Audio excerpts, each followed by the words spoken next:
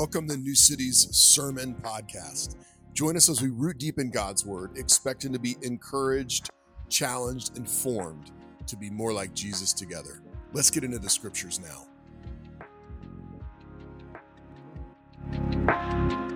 In our series called Faith for Exiles, Resistance and Resilience, and I wanted to play that video for you just so that you could see that as we talk about this, we're actually talking about a historical reality that the people of God went to in 586 when Babylon captured them out of Jerusalem and took them to a foreign country, took them to Babylon.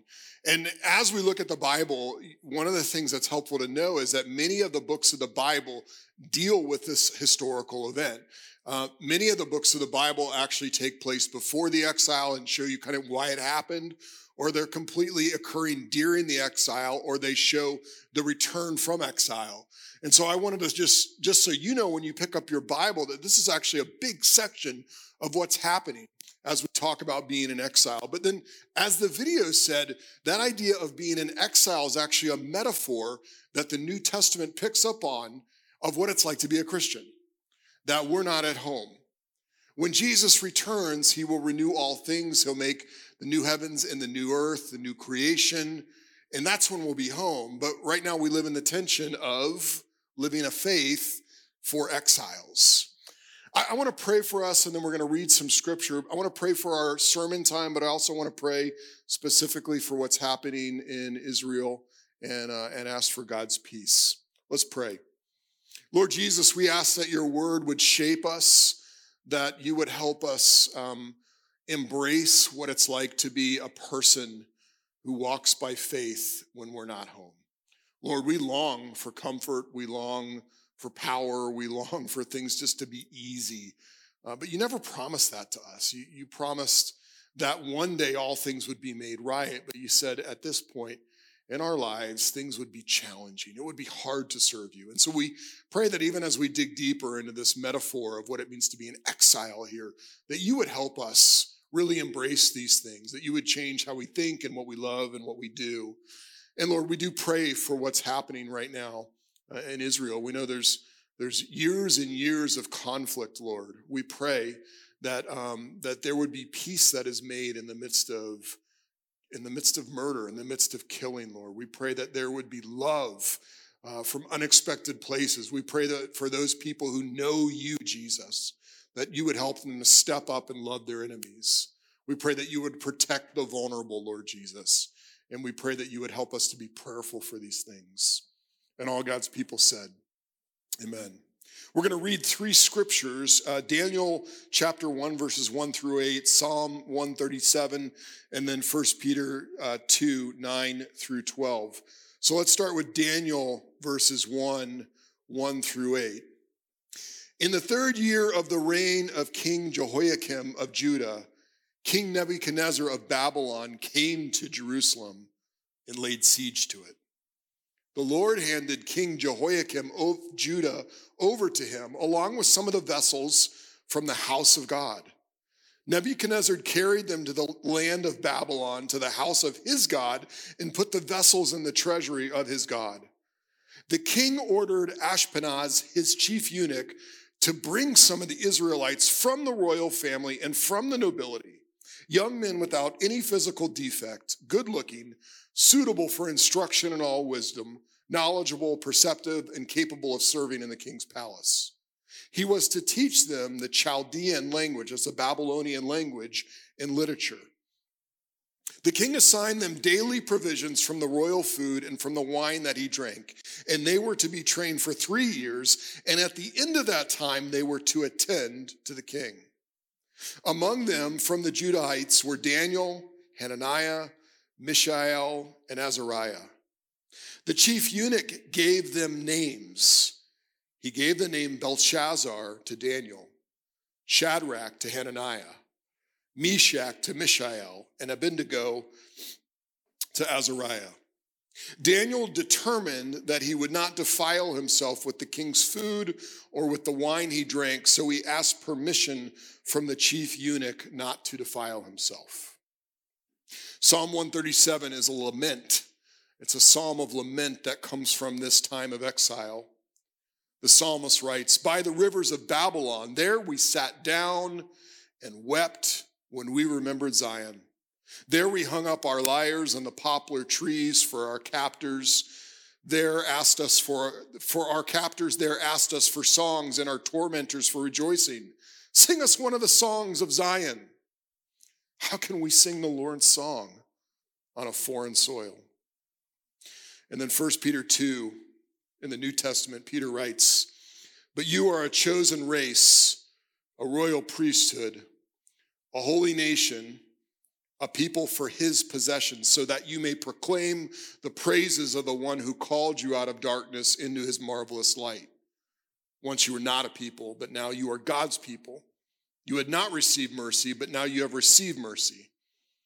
Dear friends, I urge you as strangers and exiles to abstain from sinful desires that wage war against your soul. Conduct yourselves honorably among the Gentiles so that when they slander you as evildoers, they will observe your good works and will glorify God on the day he visits. The word of God. Just by show of hands, how many of you played high school sports? Okay, we have a good amount. Do you remember the difference between playing at your home stadium or your home gymnasium and then playing at an away stadium or an away gymnasium? Do you remember the difference? When you're at home, everything is for you. You're getting cheered on. You know where everything is. Everything is in your advantage. But then when you go to that away stadium, all of a sudden you're getting booed. When you're in the locker room, everything's unfamiliar. If you're playing basketball, the court feels unfamiliar. You don't remember all the spots that are familiar. Well, in 1997, if you'll indulge me for a moment, in 1997, I was playing high school basketball in Fort Lauderdale, Florida, and our team made the state Sweet 16, which means there's only 16 teams left. And we had an awesome experience playing at home. And if you'll really indulge me for a second, I'll play you a video. We won that game 73-53. And it was awesome. I mean, it was so intimidating for the opposing team to come into our gymnasium because of that intro that we had. That the Chicago Bulls were doing that at the time, so we did it.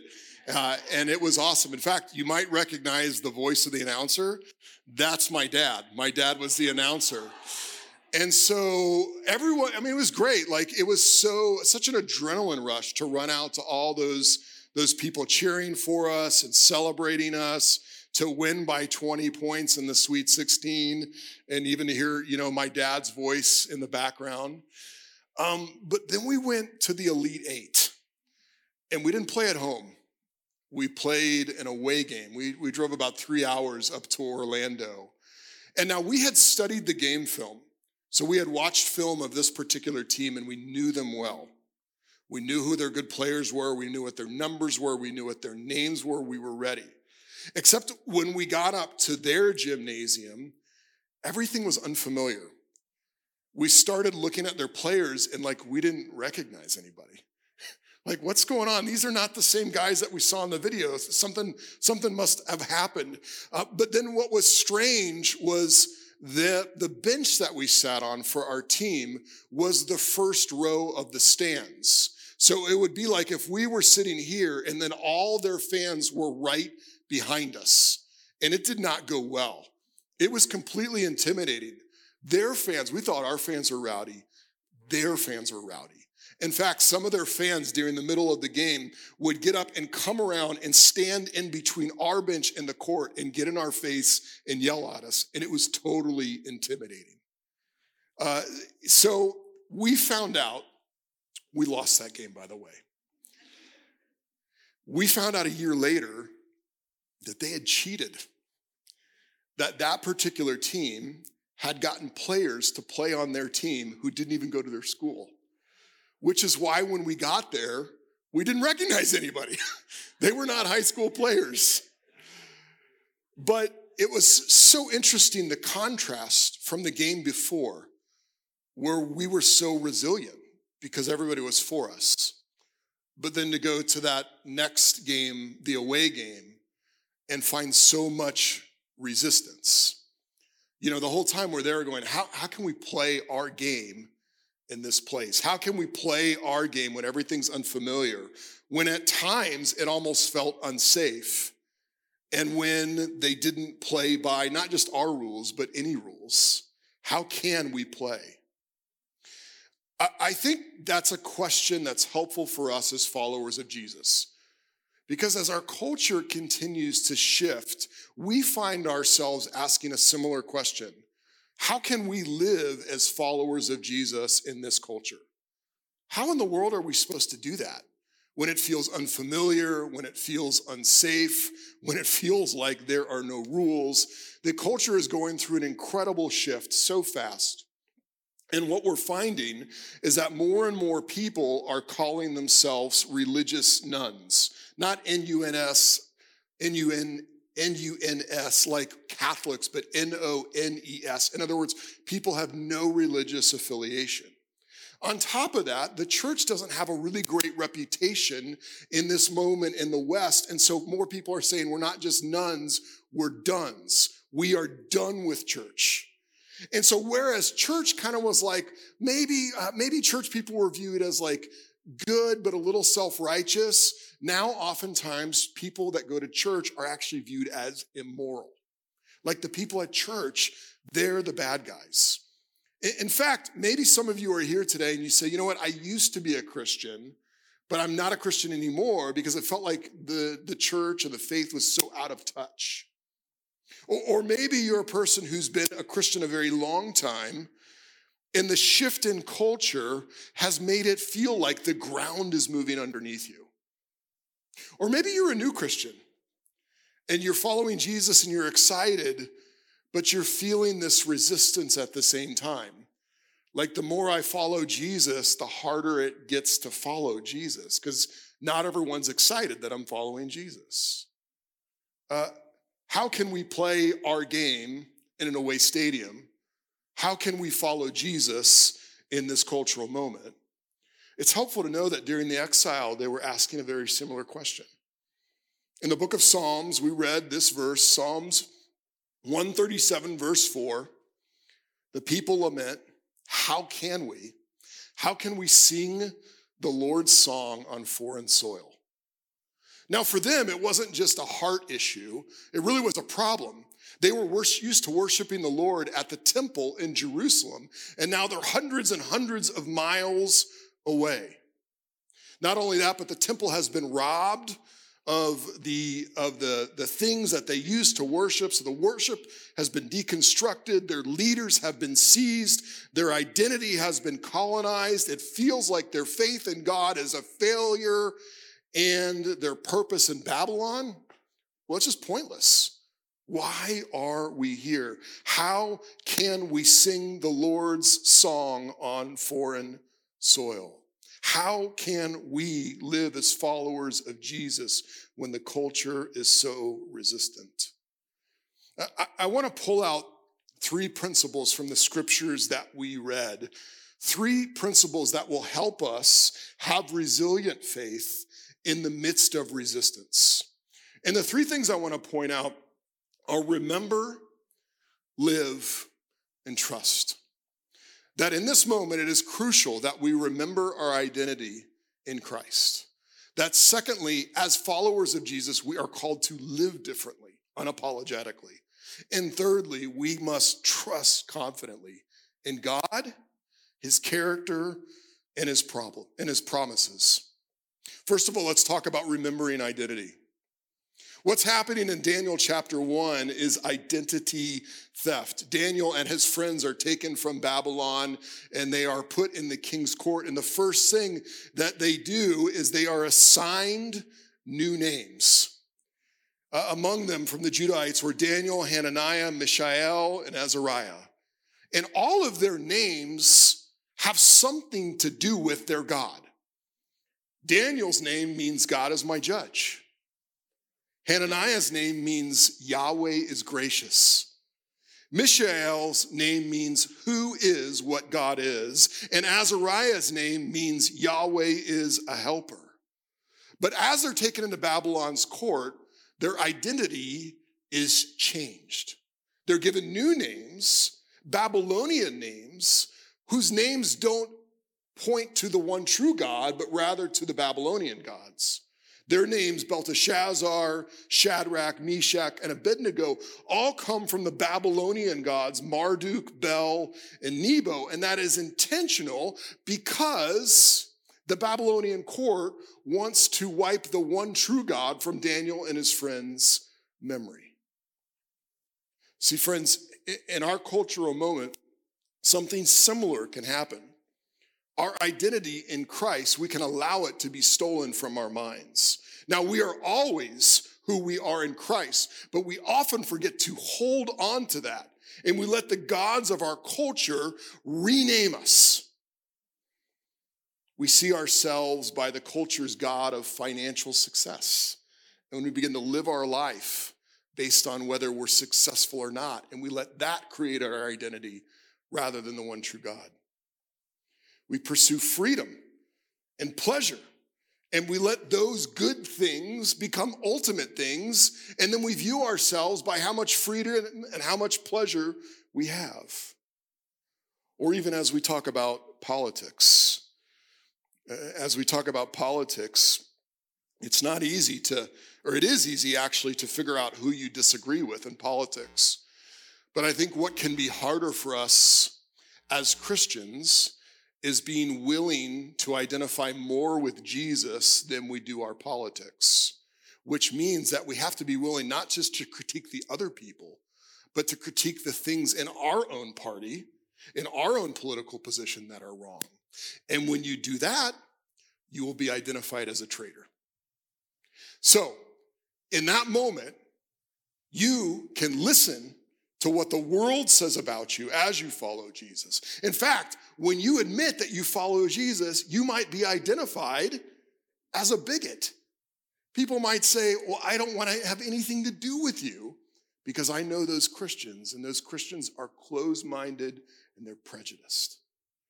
See, there's ways that the gods of the culture tries to steal our identity in Christ. And we have to remember our identity. In fact, that's where our resilient faith comes from. It's hearing what the culture says about us. It's hearing the names that it gives us, but holding on to who we really are in Christ. You know what's interesting about Daniel's name, Belteshazzar, is it's mentioned several times in the book of Daniel. But every time Daniel is called Belteshazzar, it's not like he takes one or the other name. In fact, 4 different times it says Daniel, whose name was Belteshazzar. It's almost as if the writer of this book wants to remind us that his true identity is in God, even if he's called another name. Over and over again, Daniel is going to be called to be identified by someone else as Belteshazzar, and yet hold on to who he is as Daniel, which means God is my judge. He's going to be named by the gods of Babylon, and yet at the same time hold on to his identity in the one true God. And as our culture changes, we have to remember what God has called us. The Apostle Peter writes to believers in exile in 1 Peter chapter 2. He reminds them who they are. But you are a chosen race. You are special people that has been chosen specifically by God. You are a royal priesthood. The King of the universe has bestowed upon you the honor of representing him to the world. You are a holy nation set apart for God's purposes, a people for God's own possession, so that you may proclaim the praises of the one who called you out of darkness into his marvelous light. Once you were not a people, but now you are God's people. That is your identity. You had not received mercy, but now your identity is that you have received mercy. We're called to live in the tension of what the culture says about us and what the temptations of our heart towards the gods of this culture are and who we are in Christ. We must remember our identity in him. And I think we even saw a little bit of that last week. Last week I wasn't here, but I heard in the middle of the service the power went out like 3 times. I texted the guy who was preaching, and I was teasing him. I said, I heard you preach so well that you shut the power down. But here's what I loved, what Marcia told me. She said it was really beautiful that even though the power went out, the saints still sang. There was something beautiful about the electricity getting cut off and the people in the pews saying, you know what? Even if there is no music, our identity is still as the people of God, and we will praise him. Those are little practice moments where we see who we are and how we identify ourselves. When we lose things, do we still see ourselves, and do we act like the people of God? Because that is our true identity. And when we get that, we will not only identify with God, but we will live differently. In Daniel 1:8, it says, Daniel determined that he would not defile himself with the king's food or with the wine he drank. Now, it never really says why Daniel makes this decision. We think that maybe some of it was that the court in Babylon ate meat that the Jewish people considered unclean, and so he didn't want to do that. But I think it's more than that. I think that Daniel just wanted to be different. I think he recognized that they are trying to assimilate me into their way of life, and so I'm just going to live differently. They think that their gods are their provider of food. I know my God is the creator of all things. And although food is good, and I don't think Daniel would have been wrong to eat some of it, he just decides he's not going to conform. He's not going to assimilate to Babylon. He's not going to pursue just what feels good. He's going to be different. We're called to do the same. As people living in exile, we're called to see that the way the world works isn't what Jesus has called us to. Peter puts it this way. He says, dear friends or beloved, I urge you as what? Strangers and exiles, to abstain from sinful desires that wage war against the soul. Strangers and exiles. Strangers are often strange. Exiles are often not familiar with the way things work because they're not at home. And what Peter is saying is that because we're strangers and exiles, we should do war against the very sin that Jesus has paid for, because that sin does war against our soul. We should act as if sin is foreign to us. We should be strange in a sense in the way that the world looks at us, because we're willing to say no to the things that the world thinks is completely acceptable. Abstain from sinful desires. We're not called to assimilate. We're called to live differently. You know, there's so many places that we could be challenged with that. No one will bother you if you don't have any integrity with your money or job. Many people might say, oh, you deserve it. But as Christians, we're called to live differently. We're called to have integrity with our money. We're called to have integrity in the way we do our jobs.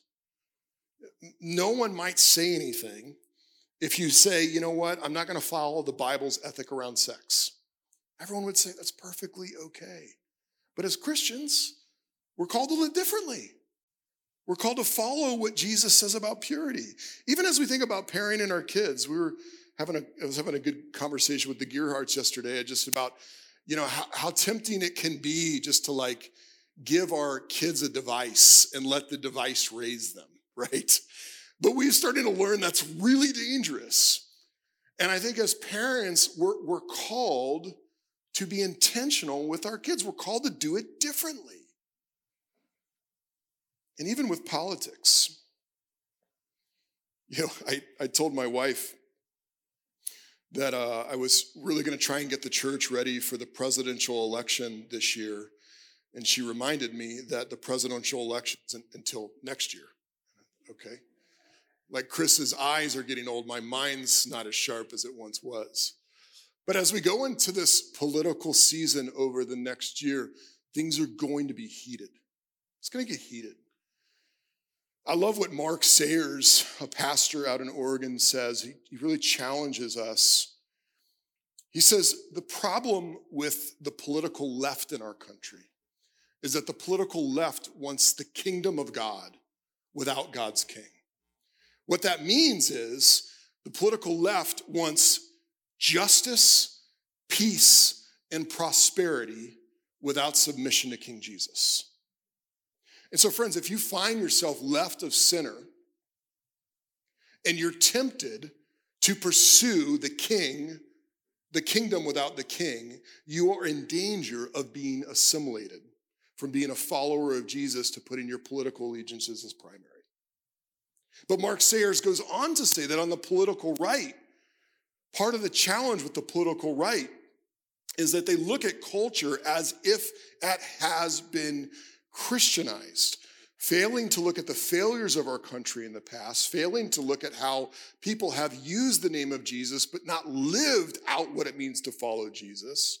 And too often what I see on the political right is the mission becomes stopping the libs rather than pursuing the lost.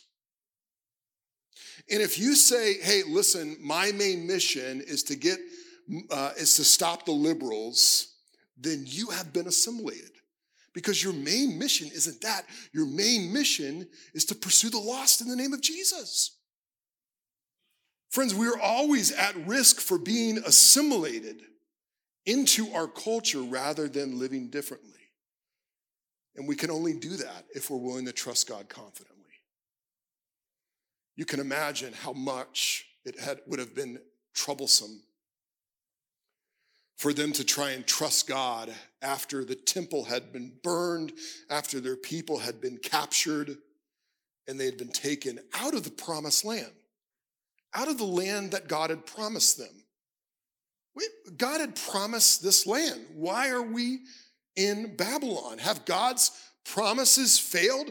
How are we supposed to trust? Not only that, but it reminds us that the king himself, the king in the line of Judah, the king that would ultimately bring from the line of David, that would ultimately bring the Messiah, that king is no longer on his throne.